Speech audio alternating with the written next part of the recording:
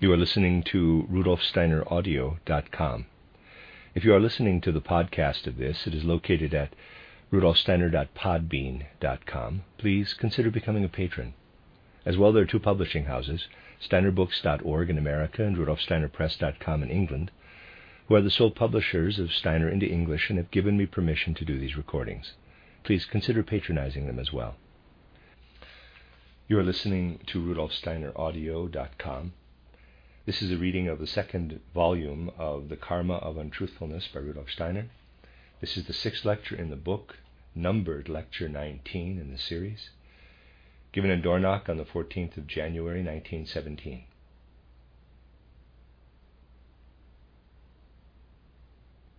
The nature of man is complicated, and very much of what actually goes on within the human being remains more or less beneath the threshold of consciousness, merely sending its effects up into consciousness. True self-knowledge cannot be won without first obtaining insight into the working of the subconscious, weaving below the surface in the impulses of soul. These, it could be said, move in the depths of the ocean of consciousness and come to the surface only in the wake of the waves they create. Ordinary consciousness can perceive only the waves that rise to the surface, and on the whole one is not capable of understanding their significance, so true self-knowledge is not possible.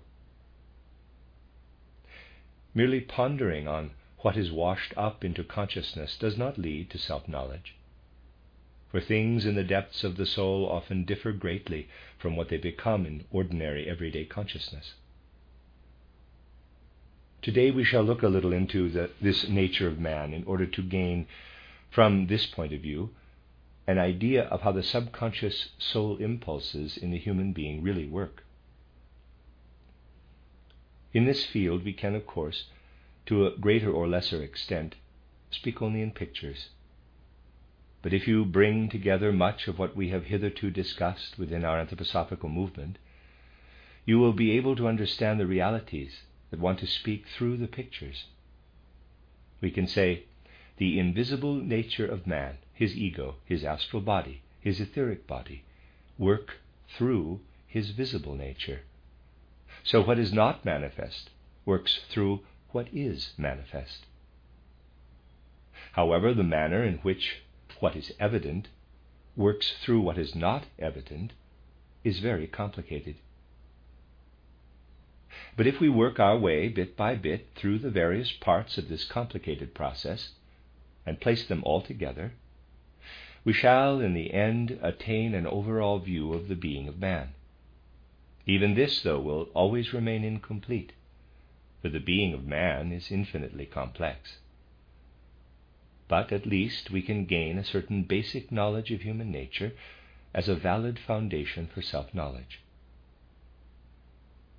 Today we shall examine how the separate components of man's nature express themselves in a more or less pictorial or formalized manner through physical life. Here is a human being. To illustrate what I want to tell you, I shall start with what we recognize for earthly man as the aspect of which we are conscious, the ego. I must emphasize that pictorial explanations can very easily lead to misunderstandings, because things said earlier seem to contradict other things said later.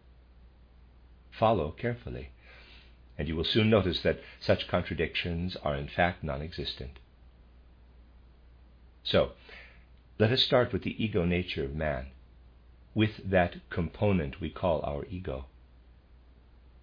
This ego nature is, of course, entirely supersensible. It is the most supersensible part we have as yet acquired. But it works through the physical.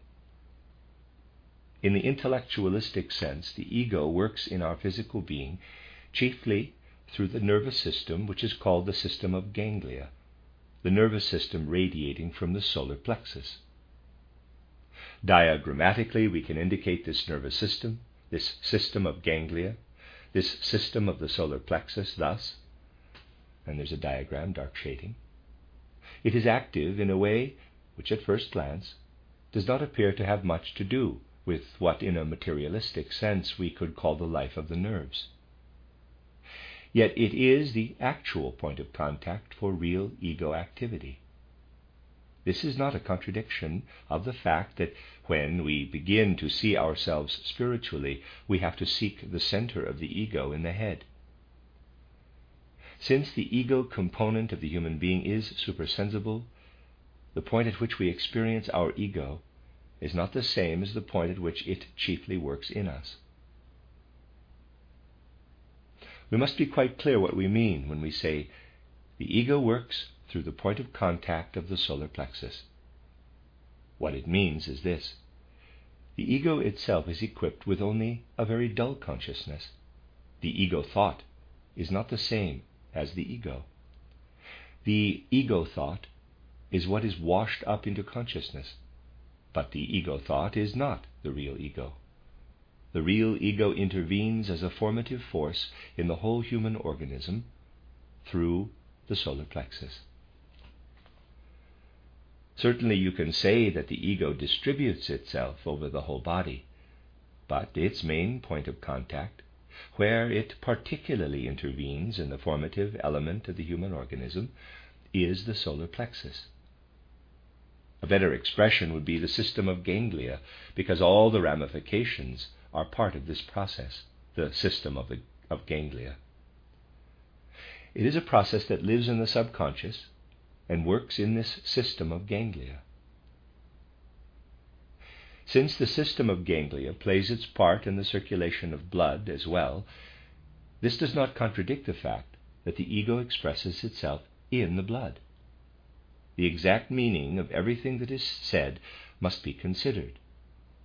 It is one thing to say the ego intervenes through the system of ganglia in the formative forces and in all the life processes of the organism, but something else is meant when we say the blood with its circulation is an expression of the ego in the human being. The nature of the human being is, as I said, complicated. To understand the significance of what has been said, it will be useful to answer the following question: what is the relationship of the ego with the system of ganglia and all that is connected with it? How is this ego anchored, as it were, in the abdominal organs of the human being? When the human being is in a normal state of health, the ego is chained to the solar plexus and all that is connected with it.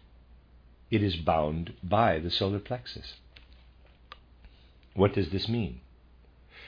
This human ego, given to man during the course of earthly evolution as a gift from the spirits of form, has been, as we know, subjected to the temptation of Lucifer. The ego, as it now exists in man, and because it has been infected by Luciferic forces, would be a bearer of evil forces.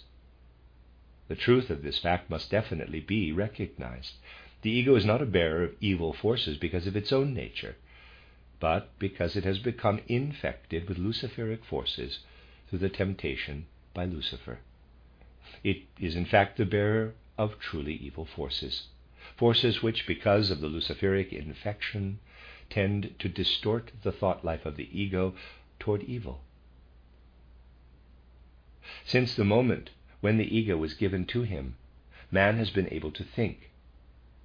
If there had been no Luciferic temptation, man would think only good thoughts about everything. But as the Luciferic temptation did in fact take place, the ego does not think good thoughts, but thoughts infected by Lucifer. This is a fact of earthly evolution.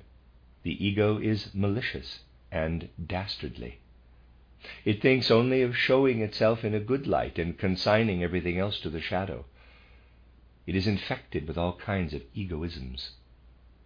This is how it is, because it is infected by Lucifer. Now, the system of ganglia, the solar plexus, is something in man that has come over from the moon incarnation of the earth.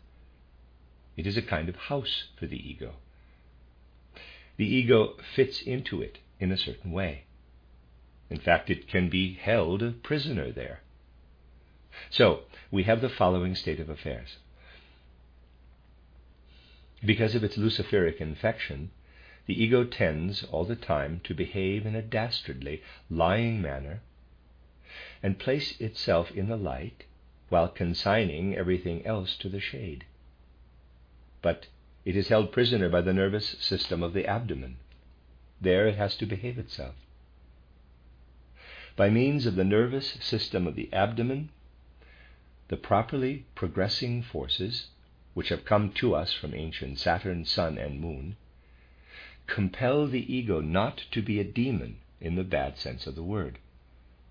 So the manner in which we bear our ego within us is to have it bound by the organs of the abdomen. Assume now that these abdominal organs are unhealthy in some way, or not in a normal state. Not to be in a normal state means not to want to take in fully what fits into them spiritually, what spiritually belongs to them. The ego can be somewhat freer in its activity if the abdominal organs are not quite healthy. If this freeing is brought about by some physical hyperactivity, this can express itself in the human being in that the ego is let loose on the external world instead of remaining bound. When the ego behaves freely in this way, we have a case of psychological illness. The human being displays the characteristics of the ego infected by Lucifer. The characteristics of the ego of which I have spoken then make their appearance. There is certainly no need to be a materialist in order to understand fully the manner in which the spiritual, in this case the ego, can be bound to physical organs in life between birth and death, though in a way that differs from what is perceived by a materialist. There is no need to be a materialist to see how, in a manner of speaking, the devil can throw off his chains and break loose. This is one instance of psychological illness. The freeing of the ego, however, is not necessarily a question of psychological illness, because another state of affairs is also possible. In such an instance, it is not a question of illness in the abdomen, but rather a, in quotes, switching off of its normal activity. This is what happens in the great majority of cases of hypnotic consciousness. The functioning of the system of ganglia in the abdomen is put into a state, either by natural causes or by all kinds of mesmeric effects, in which it is unable properly to keep the ego under control. Thus, in this way, too, the ego has an opportunity to become more involved with its environment. It is not embedded in the system of ganglia and is therefore free to make use of channels to the outside world, which enable it to perceive from a distance all kinds of processes in space and time, which, when it is embedded in the system of ganglia, are processes which it cannot normally perceive. So, it is important to know that a certain relationship exists between the hypnotized state, which in a mild way switches off the normal activity of the processes bound to the system of ganglia in ordinary consciousness, and certain forms of madness, where the switching off is caused by deformation or illness in certain abdominal organs. If the ego is freed, if it feels, you might say, free of its chains and is linked not with its body, but with the spiritual forces in its environment, this is always, in a way, a pathological state, just as is also the case in madness. That is why some forms of madness are characterized by the appearance of spite, mendacity, cunning, and craftiness, everything that comes from luciferic infection. The urge to place oneself in the light and consign others to the shadow, and so on. Now, you will understand why a person's constitution of soul depends on the very way the shell which binds his ego is fashioned.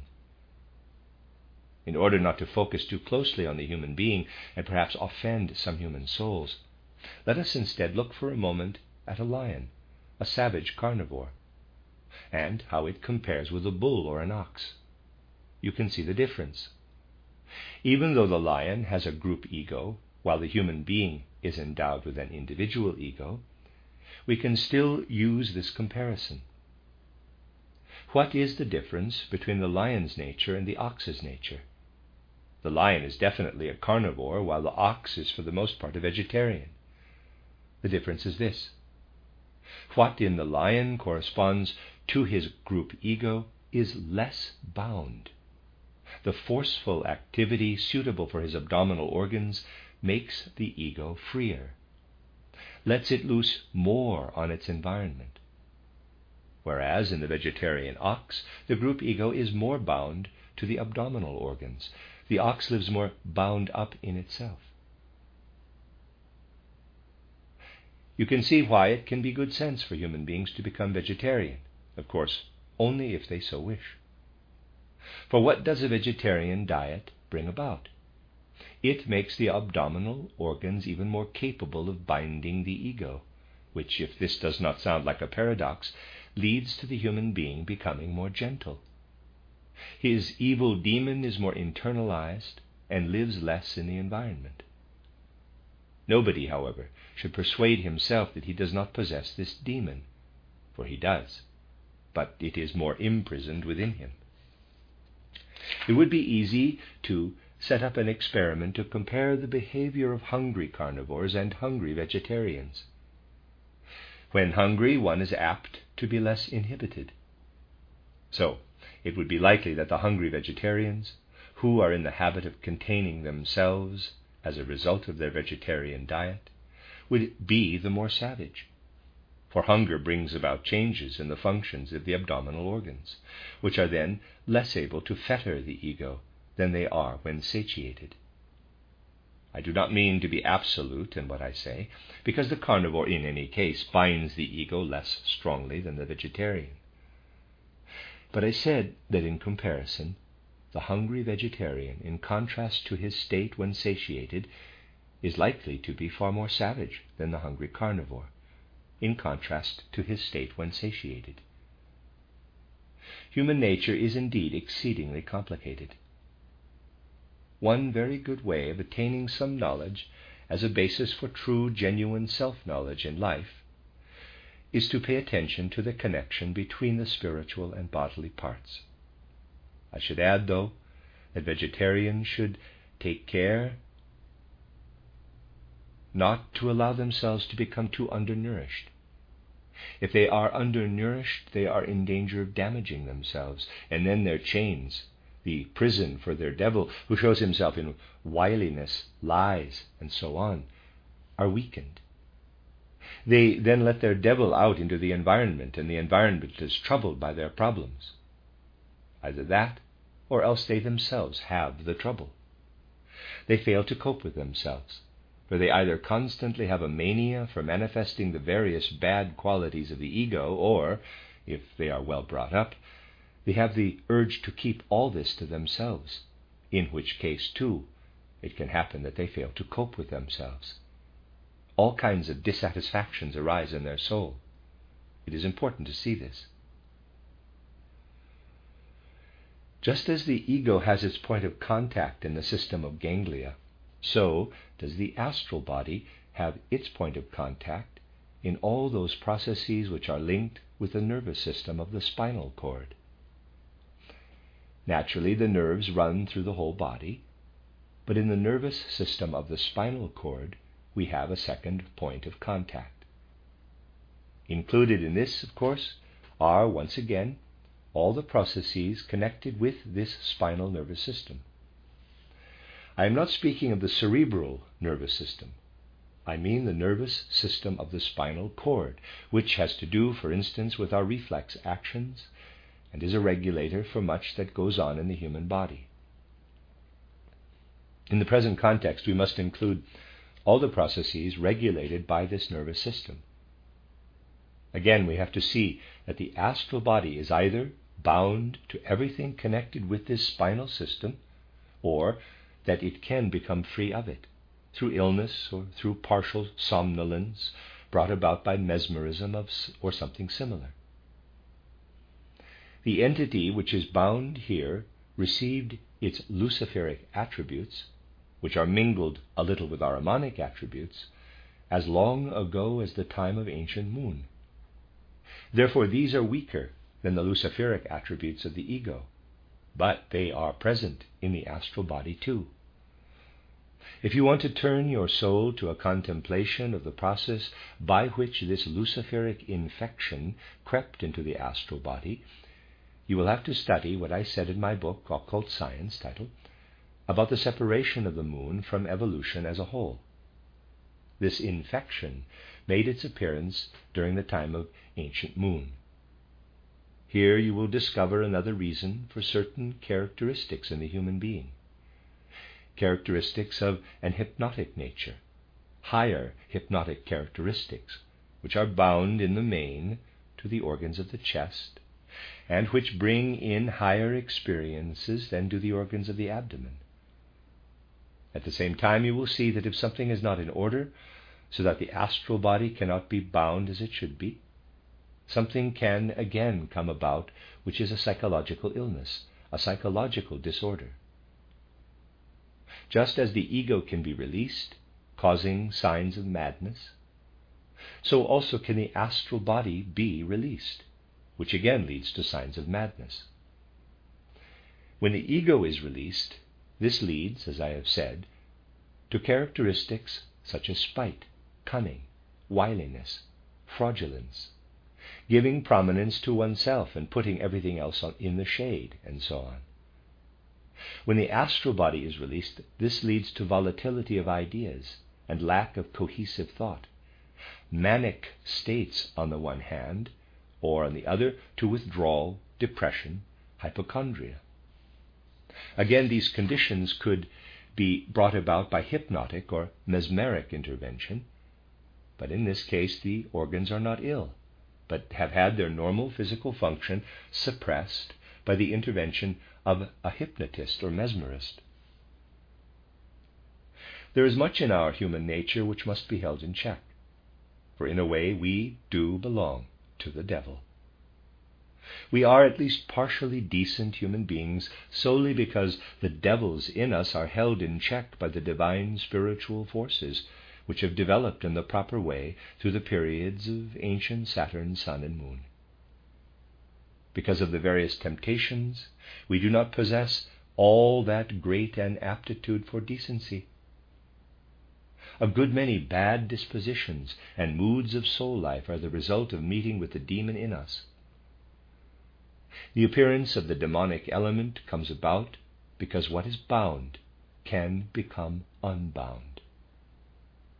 We shall speak on another occasion about what it is in the life between death and a new birth that binds those aspects that are bound by our physical body now during life between birth and death. You will agree that we owe a great debt of gratitude to the cosmic order, that here between birth and death we possess our physical organism, for without it we would have no prison for our higher components. When these higher components are set free, after we have laid aside our physical body, different conditions come into operation, which we will discuss another time. Suffice it to say that the higher components still retain some fetters even then. Now, just as the astral body is bound in this way by the system of the spinal cord and all the processes of organic life connected with it, so is the etheric body bound by the cerebral system and everything that belongs to it. Therefore, the etheric body has its point of contact by means of the cerebral system. Similar things could be said here too. In our head there is a prison for our etheric body. Madness or hypnotic conditions come into operation if the body is not quite well, and the etheric body is let loose. Left to itself, that is not enclosed in the prison of the head, the etheric body has the tendency to reproduce itself, thus becoming a stranger to itself and spilling over into the world, carrying its life into other things. This is a description of the conditions that come about if the prison warder releases the etheric body. So we have three possibilities for psychological illness, and also three possibilities of escaping from the physical body. These three possibilities must definitely be taken into consideration, but of course in quite a different way, when a person is to become free of his physical body through initiation. What we have been speaking about is a freeing brought about by illness, when the organs of the physical body do not remain healthy and are then incapable of containing the higher components. Somnolence of the brain would result if brain activity were damped down. The etheric body would be freed and a somnolent condition would take over.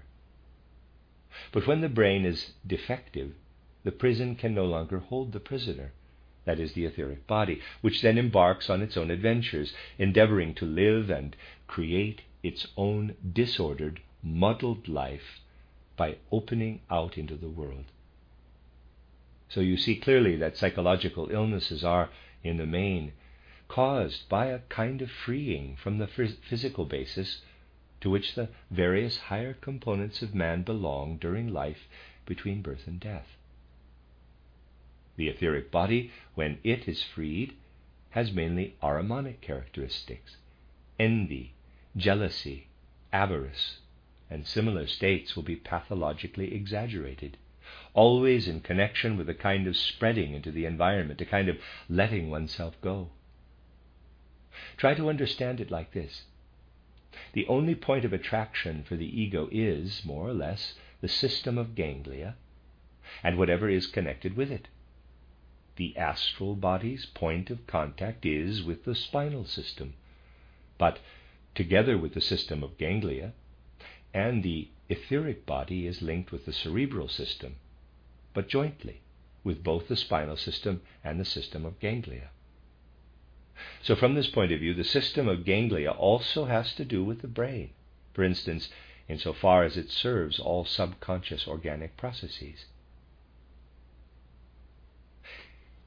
If the system of ganglia brings about a process of illness which runs its course in the brain, then it could be the etheric body which is freed, even though the root cause lies in the system of ganglia. You see how very complicated things are.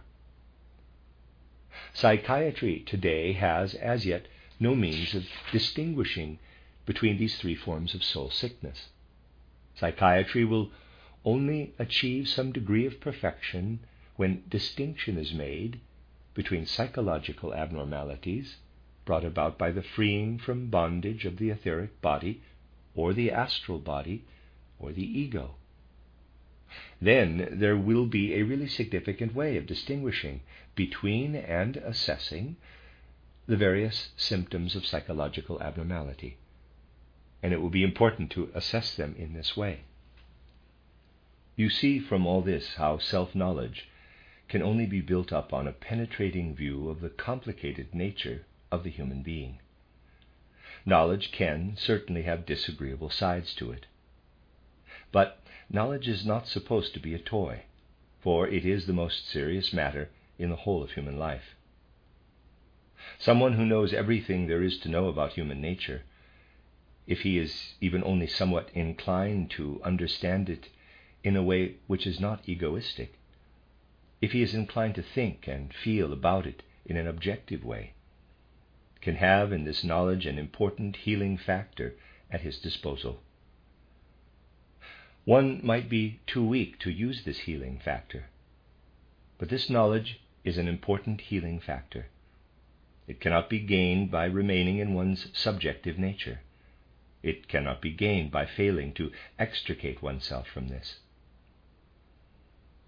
This is a great problem for a movement such as ours. On the one hand, it is necessary to strive earnestly for the highest knowledge. But on the other hand, not everybody who decides to join such a movement is inclined to accept such knowledge with total objectivity and with full earnestness. Such knowledge brings health to personal life only if one is not constantly busy reflecting upon one's own personality, if one is not constantly wondering, how do I feel? What is going on in me? How am I getting on in the world? What is living in my soul? And so on. It brings healing only if we free ourselves from all that and concern ourselves instead with the affairs of mankind as a whole, matters which concern every human being. Difficulty arises only if one wants to concentrate on oneself, if one cannot get away from oneself. The more one is capable of turning away from oneself and toward all that concerns people in the world in general, the more can knowledge become a healing factor. How glad I would be if only you would believe this. A movement like ours gives plenty of opportunity for observing the very opposite of what I have been saying. It is, of course, natural and justified that people who cannot easily get away from themselves should turn to our movement for comfort and hope and confidence. But if they do not honestly strive to get away from themselves, if they continue to concern themselves with their own head and their own heart, not to mention whatever else very many people in our movement are concerned with, then knowledge cannot become for them what in truth it is. It is possible to be interested in knowledge in such a way that it becomes not only a personal but also a general human affair. The more personal considerations are involved, the more one is distracted from what is healing in all the knowledge about the deeper aspects of the world. From the points of view we have now reached, we must endeavor to gain clarity about how certain impulses in human nature are connected with the freeing of the soul and spiritual element, either in states brought about by hypnosis or mesmerism, or in madness. A process of freeing is always connected with a merging into the spiritual element. But this is in turn bound up with a certain feeling of voluptuousness, with real voluptuousness, both direct and indirect. For whatever has become free, be it the etheric or astral body or the ego, in a way pours itself into the spiritual world. And this pouring forth is definitely connected with inner feelings of bliss. Somebody with a psychological abnormality gains a certain satisfaction from his abnormal soul activity, and is therefore loath to depart from it. In every age, those who have concerned themselves with the healing of psychological abnormalities have reported the following experience. When doctors have found a way of healing their patients, it happens that, as the moment of health approaches, the patient senses that he can no longer freely merge with his spiritual environment, and that he has lost a certain feeling of voluptuous bliss. So he begins to hate the doctor who has taken this from him. Usually those who are not psychologically ill are grateful to their doctor when he heals them. But efforts expended on the psychologically ill are met with the opposite. You will find this documented in the appropriate literature. Doctors have frequently found that when a cure is effected, or even only an attempt is made to overcome the sickness, the patient begins to find his doctor abhorrent, because he is taking away what the patient really wants, especially in his subconscious, even if he would consciously deny this. Such things lead us deep into the mystery of the human being's soul nature. We then also understand that the ego, or the etheric, or the astral body, after endeavoring to work with the help of their physical tools, if they then become free, yet are still strong and imbued with the forms they had within their physical tools. Let me read this again. Such things lead us deep into the mystery of the human being's soul nature. We then also understand that the ego, or the etheric, or the astral body, after endeavoring to work with the help of their physical tools, if they then become free, yet are still strong and imbued with the forms they had within their physical tools, can more easily unfold certain forces than was possible for them within the diseased organs. That is why people with periodic illnesses, for there are cyclic, periodic abnormalities of the soul, when they once again leave their organism, often feel that they have capacities which they do not otherwise possess. This gives them great satisfaction, and when they then return to their physical body, a certain awareness of what they have experienced remains with them. They can sometimes be very clear about themselves and what has happened. During the first half of the 19th century, a well-known physician, Willis, cured someone suffering from madness. That is, he brought him to a point at which he was once more capable of thinking sensibly about himself. And this person, who was intelligent, wrote a kind of review of his madness. If you take into account what I have just said, you will well understand what this intelligent individual wrote. His illness involved the freeing of all three higher components. He wrote, quote, "I expected my fits of insanity with impatience, with bliss," close quote. Remember, he awaited the moment of leaving his body with impatience, because he knew he would then enjoy a kind of bliss. Quote, "Everything appeared easy to me. No obstacles presented themselves, either in theory or practice. My memory acquired all of a sudden a singular degree of perfection." Close quote. Someone who understands these things can tell from this that the patient must otherwise have suffered from severe constipation, that is, an abdominal condition, which led to a dulling of his memory. As soon as his ego tore itself free, his memory was again intact. Quote, "Long passages of Latin authors occurred to my mind. In general, I have great difficulty in finding rhythmical terminations, but then I could write verses with as great facility as prose." Close quote. You see how exactly the patient described himself, and it is understandable that in a certain way he endeavored to induce the abnormal state. This cannot actually be done, of course, but he was glad when it came, for it brought him voluptuous enjoyment. This is the main difficulty in the case of psychological abnormalities, for subjectively the patients have to be led from a happy to an unhappy state of mind, and so they are truly downcast about it.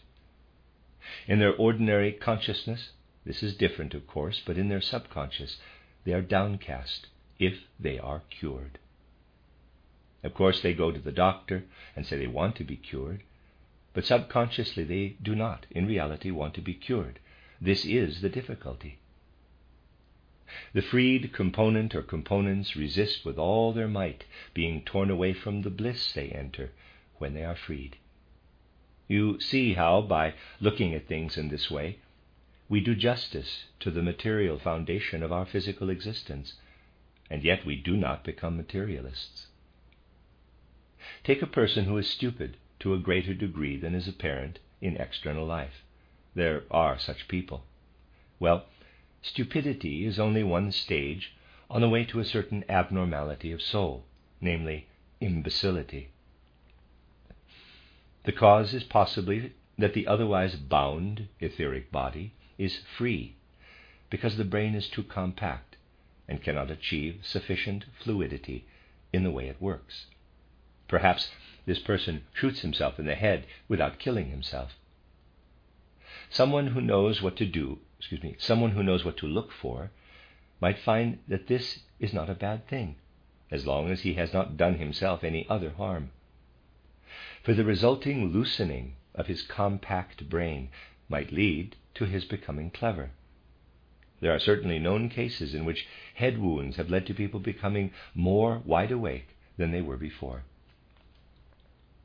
There is truly nothing in the physically perceptible world as complicated as the nature of the human being. It is more complicated than anything else in the world. To understand man in his totality, you have to view him in the way I have been describing. We have seen, for instance, that in the human being, as he stands before us with his head, the activity of this head depends in some degree on the etheric body connecting up in the right way to it. Abnormal activity comes about if the etheric body is freed, if it is unbound. Because of the way the human being is normally organized with regard to his sense organs and the nerves of his brain, the etheric body can have a normal relationship with the ordinary environment. What man is as a result of the special connection between his etheric body and his head makes him into a human being like all others in his existence between birth and death in the physical world. If we had nothing else about us except the normal connection of our etheric body with our head, all human beings would be the same. And there would also be no way of feeling connected with that part of our being that is immortal. For our head brings to us the experiences we have in life between birth and death through our senses, through the nerves of the brain. Consider this in connection with what I have said about the loss of the head during the course of reincarnation. What is now our head was in our previous incarnation our body, and what is now our body will become our head in our next incarnation. We know about this connection with our immortal part, which runs through all births and deaths, even though, without the wisdom of spiritual science, this knowledge can only take the form of a belief. Through our head we can understand this connection, but we can only have this knowledge because we have the system of the spinal cord as an organ of our astral body. This is where those ideas and feelings are wrought, which bring us into a mutual relationship with our immortal, our superpersonal part. Everything we possess only for this life between birth and death is given to us through the earthly solid element in our organism. On other occasions, I have pointed out that there is indeed very little of the solid element in our makeup, of which 95% consists, in fact, of fluid, of a pillar of fluid.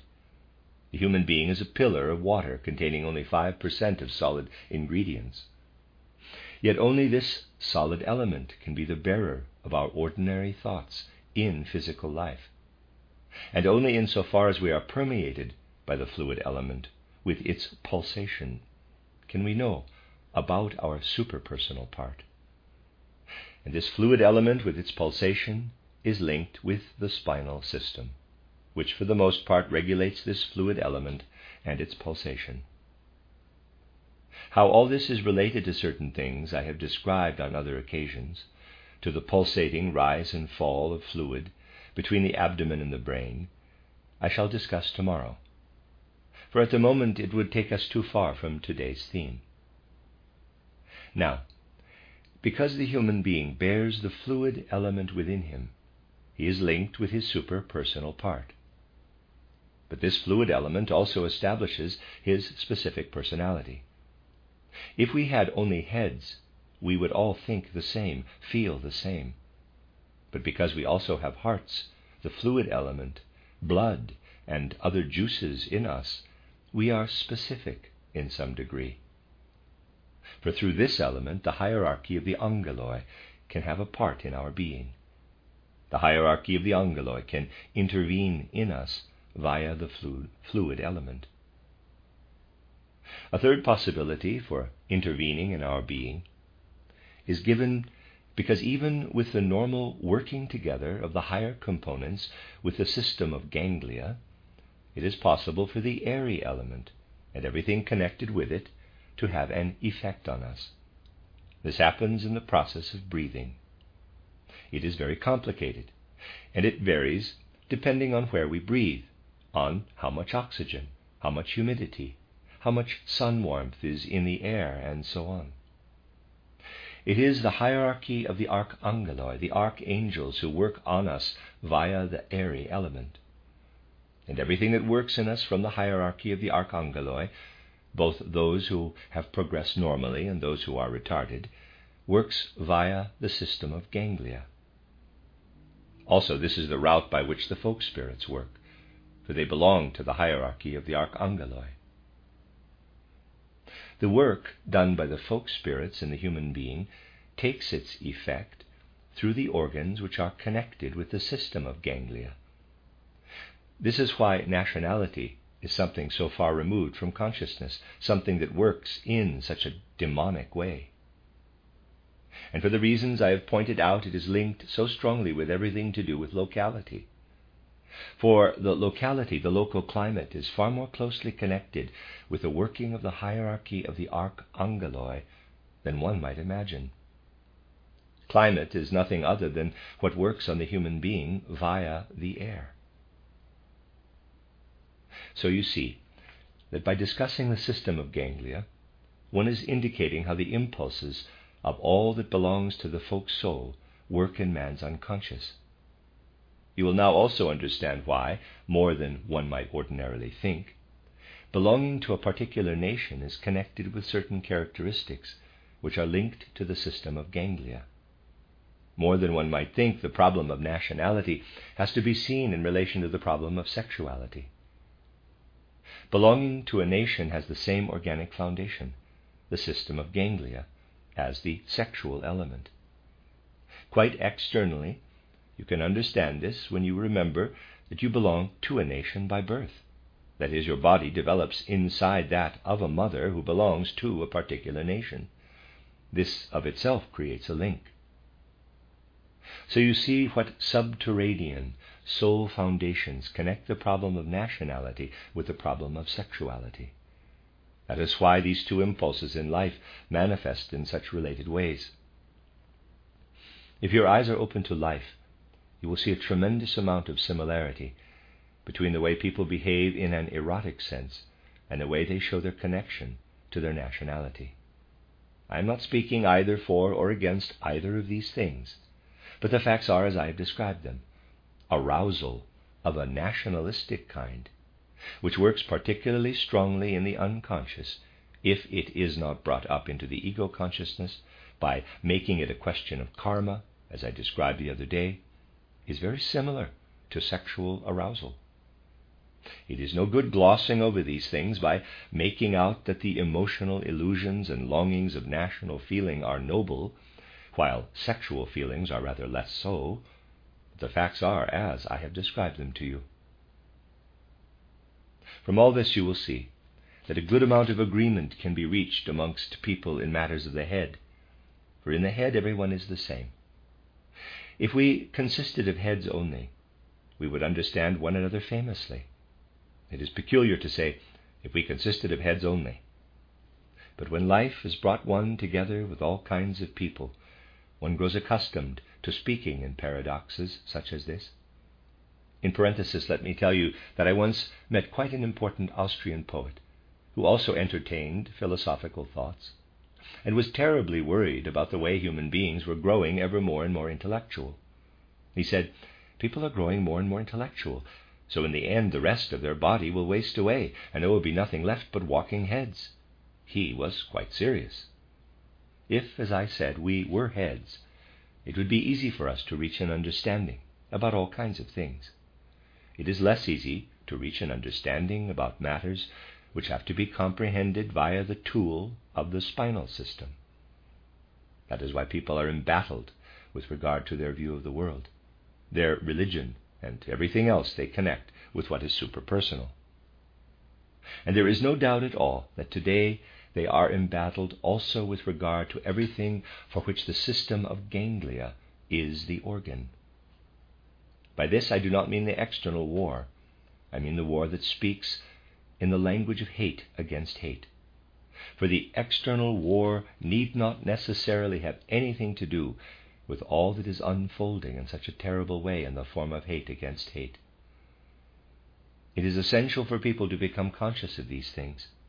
Only if people can come to understand the nature of the human being will it be possible to find a way out of that chaos into which mankind has entered. Tomorrow we shall speak more about this chaos. But we must be clear about one thing. The knowledge and understanding we gain about the complicated nature of the human being must be filled with a mood that I described just now as an impersonal mood. So far I have only described harmless personal moods, such as those in people who cannot cope with themselves. who go on and on about their heart or one thing and another. But in the world at large we meet with less harmless moods, either personal or belonging to the egoism of a whole group. Occult knowledge is not always applied in a selfless manner, as you saw during our considerations over the past few weeks. We can certainly look more deeply into the impulses at work in human history if we have an understanding of the complexity of human nature. For what we can come to know with regard to the individual is connected in turn with all that happens between people, both on a one-to-one basis and also between the different groupings that come about during human evolution. Now, I told you that occult knowledge was used by certain secret brotherhoods in order to give a turn to events which would serve not general human aims, but the egoistic aims of a particular group. I told you that certain secret brotherhoods entertained views about how Europe ought to be structured and how they could influence that structuring. Today I want to add to what has already been made plain, something that has not yet been mentioned. I do this because it seems to me to be a good thing that once at least, in however small a circle, something is said which will certainly be made known in the future, just as the division of Austria has been made known in the note from the Entente to President Wilson. Those who knew about these things could have sketched the division of Austria as long ago as the 90s. I do not want to go back any further, on the basis of the maps I have already mentioned. Whatever is made publicly known is only a fragment. It flows into external, exoteric affairs at a time when it is considered to be useful, but the rest, meanwhile, is held back. Truly, I say what I am now going to tell you not from the slightest political or inflammatory motive, but solely in order to let you have the facts. They do exist in the world. I am truly very far from wanting to worry anyone or persuade anyone to believe anything in particular or be anxious about anything, for I am concerned only with knowledge. So let me sketch approximately part of the future map of Europe as it was worked out in those secret brotherhoods.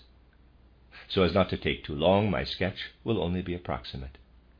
As I said, this is the form which such secret societies thought Europe should take at some point in the future, and the lecturer draws something.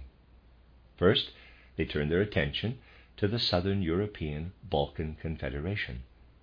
This was to be a kind of bulwark against Russianism. Obviously, in the West, Russianism was considered to be the opposite pole. Definitely not something with which to remain linked forever, but something against which there would always be a need to fight. Since the intention was to weld together the present kingdom of Italy with the Balkan Slavs, and the southern Slavs at present belonging to Austria, this confederation would comprise a large part of the Apennine Peninsula, the Italian-speaking part of Switzerland, the southern part of Austria, Croatia, Slavonia, and Dalmatia. To this, the northern part of Greece would be added. The confederation would also include Hungary and the Danube estuary. This would be the Balkan Confederation. Next to this eastward would be everything belonging to Russia in the wider sense. In the program shown in these maps, it was always, I mention this expressly, sharply stressed that however Poland might behave, it was a necessity of world history that the whole of this country should, whatever the circumstances, be returned to the Russian Empire. From the start, the program said that Poland, including the parts now belonging to Prussia, must once again be included in the Russian Empire. So, according to the program, the Russian Empire would include today's Poland, and also Galicia, reaching beyond the Slovaks.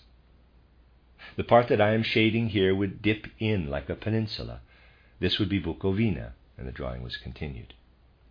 Then would come France, which, starting at the Rhine estuary, would cover the territory over as far as the Rhine and the French-speaking part of Switzerland, and would be bounded here by the Pyrenees, and here something like this. Nothing much was said about the Scandinavian peoples. No doubt they have been granted a good long respite. The rest would be German-speaking Switzerland with Germany and the German parts of Austria. They would cover this area. And these colored parts would fall more or less into the sphere of influence, however that might appear, of the British Empire: Holland, Belgium, the coast, Portugal, Spain, the lower part of Italy. We can speak about the islands another time, and the southern part of Greece. So here we have a map for which the one we tried to draw on the board yesterday is clearly a kind of payment on account. The Central European part looks quite similar to that implied by the note from the Entente to Wilson. This is what was seen to be an ideal structure for Europe. I repeat yet again, this is not something remotely intended to influence anybody. All I want to show is that this structure for Europe, clearly traceable by me to the 90s or even the 80s, was taught in certain secret societies. The reasons for wanting to shape Europe like this were also always given. Ways and means, of course, the reasons were eminently sensible, for achieving this structure for Europe were more or less described. We shall talk about this tomorrow. Just let me say that I am not making this up. It is something that lived as a powerful impulse in many heads, something that had to be brought about, something that would have to be brought about by every effort. I know very well how ill will could easily maintain that it is improper, in consideration of a particular point, to say such things precisely here, of all places. But I do not want to be inflammatory, nor do I want to set up a picture of the future, either for those nations now at war or for those who are neutral. I have nothing to do with these things. I speak about them merely to show you the impulses which existed in those circles. What we have here is a picture of the future arising from endeavors to use certain impulses in the egoistic interests of a group. Those who are shocked to see what would disappear might remind themselves that we are concerned with the tasks of mankind in general. Things which emanate from the egoistic interests of a group are obvious, and there is no need to regard them as fateful, as pending fate.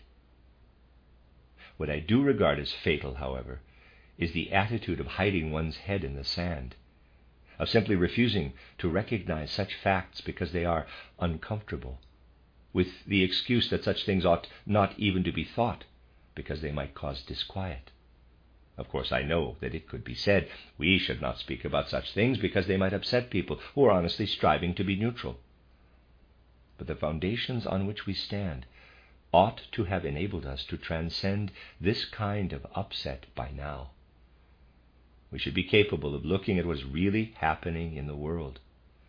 And when I say these things, it is on the assumption that you are sensible enough to take them in the right way. The end of Lecture 19.